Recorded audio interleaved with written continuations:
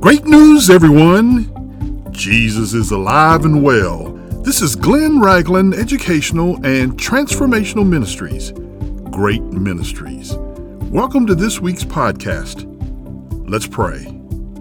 Father God, we magnify you, we glorify you, and we praise your great name forever. We pray blessings upon the listeners, we pray blessings upon the new listeners, and we welcome the new listeners from France. We pray the blood of Jesus over kidney cancer. We pray that your word will go forth. It will not return to you empty. It will accomplish what you sent it to do. In the name of the Word of God, Jesus Christ, amen. My friends, as we prepare to embark on 2023, I'm starting a new series on the glory of God. The glory of God is the magnificence, the worth, the loveliness, the grandeur, which he displays in creation in order to make his glory known by all. The Hebrew word for glory is kavod, which means weight or heaviness, referring to something substantial. It denotes honor and fame that includes greatness, wealth, power, or acknowledgement of others. The Greek word for glory is doxa. Please note that the glory of God used in the Bible can be used as an adjective, a noun, and sometimes a verb. God is glorious, that's an adjective. God reveals his glory, that's a noun. And God is to be glorified, it's a verb. God's intrinsic glory refers to the glory that belongs to him alone as God. God's extrinsic glory is seen in his works of creation, his image bearers, his providence, and his redemptive acts. My friends, God is righteous, which means he recognizes, welcomes, loves, and upholds with infinite jealousy what is valuable, namely the worth of God. God is relentless in his pursuit of praise and honor from creation. Listen to what he says in Isaiah 48, verses 9 through 11. For my name's sake, I will defer my anger, and for my praise, I will restrain it from you, so that I do not cut you off. Verse 10 says, Behold, I have refined you, not as silver, I have tested you in the furnace of affliction.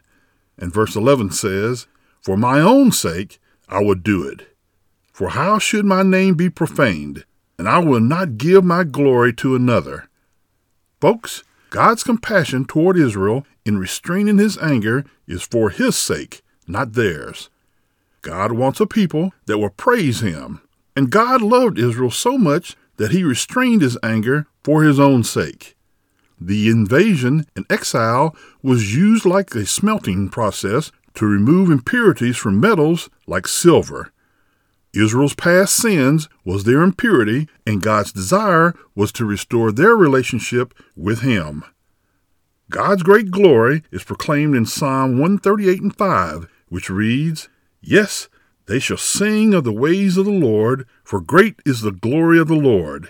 My friends, this verse shows the Old Testament mission of evangelism, as David declares that not only will he praise God, but all the kings of the earth will praise him.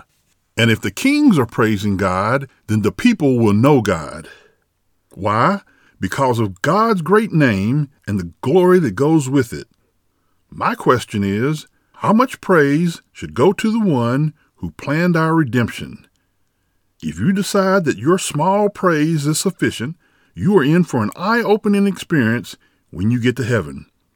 The praise of his saints will be great and everlasting. I suggest you practice now on earth so that you'll be ready for heaven. Now that's a hallelujah moment.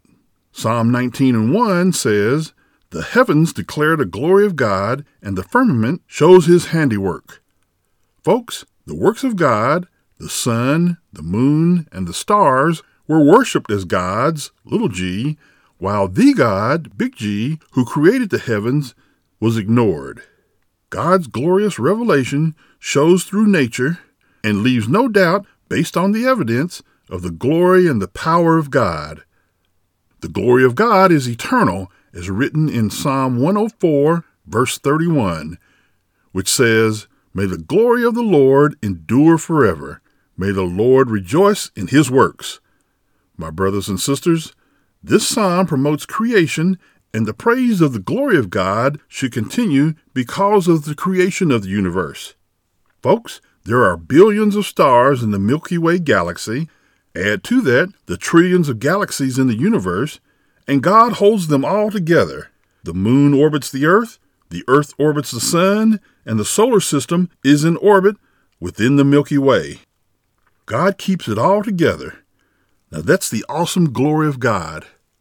Psalm 93:1 proclaims the majesty of God, saying, "The Lord reigns. He is clothed with majesty. The Lord is clothed. He has girded himself with strength. Surely the world is established so that it cannot be moved." My comrades, God is king, and this psalm is called a theocratic psalm.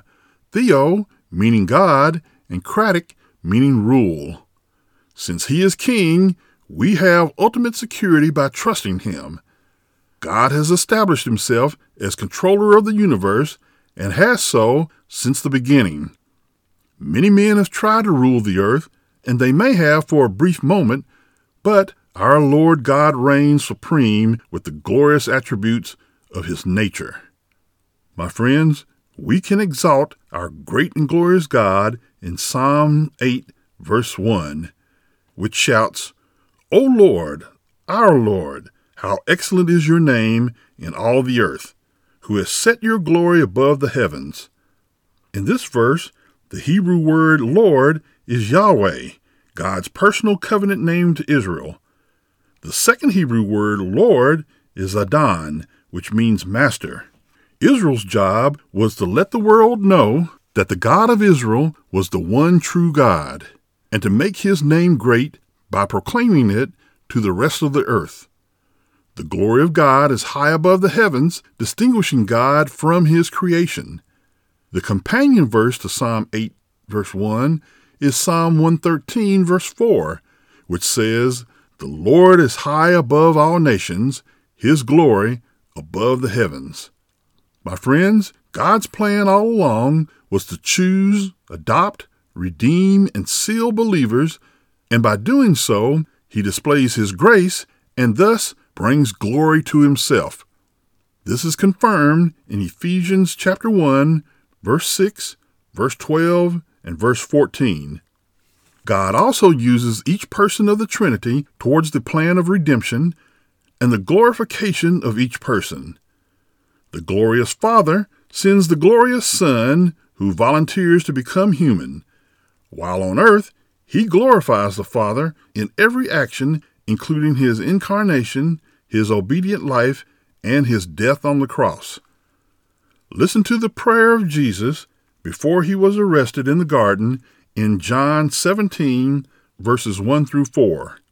He says, "Father, the hour has come. Glorify your Son, that your Son may also glorify you, as you have given him authority over all flesh, that he should give eternal life to as many as you have given him. And this eternal life, that they may know you, the only true God, and Jesus Christ, whom you have sent. I have glorified you on earth. I have finished the work which you have given me to do. And now, O Father, glorify me together with yourself with the glory which I had with you before the world was." My brothers and sisters, Jesus wanted the glory of God primarily, then the saving of men, which was for the glory of God. When we glorify God, it moves him to share his grace, which gives him glory. You missed that. Let me say that again. Glorify God, let him bless you in a way only he can, and he gets the glory for doing what he loves to do. Then the Father glorifies the Son by raising him from the dead in Romans chapter 6, verse 4, and exalting him to the highest place in Philippians chapter 2, verses 9 through 11. Romans 6, verse 4 says, "Therefore we are buried with him through baptism into death, that just as Christ was raised from the dead by the glory of the Father, even so we also should walk in the newness of life. Philippians 2 verses 9 through 11 reads, "Therefore God also has highly exalted him and given him the name which is above every name, that at the name of Jesus every knee should bow, of those in heaven and of those on earth, and of those under the earth, and every tongue confess that Jesus Christ is Lord, to the glory of God the Father. And my friends, the Father sends the glorious Spirit who glorifies the Son." In John 16 verse 14, Jesus says this about the Holy Spirit: "He will glorify me, for he will take care of what is mine and declare it to you." Folks, when the Holy Spirit glorifies the Son, God also gets the glory. My comrades, if you grab only one nugget from this week's podcast, make sure it is the nugget that teaches that we should give glory to God because you have been chosen. We should give glory to God because you have been adopted into the family of God. Give glory to God because He has redeemed you back to Himself. You should give glory to God because you have been sealed with the Holy Spirit. Will you give God the glory? And if you have acknowledged your call that Jesus has saved you for the glory of God, pray this prayer with me. Father, all glory goes to you.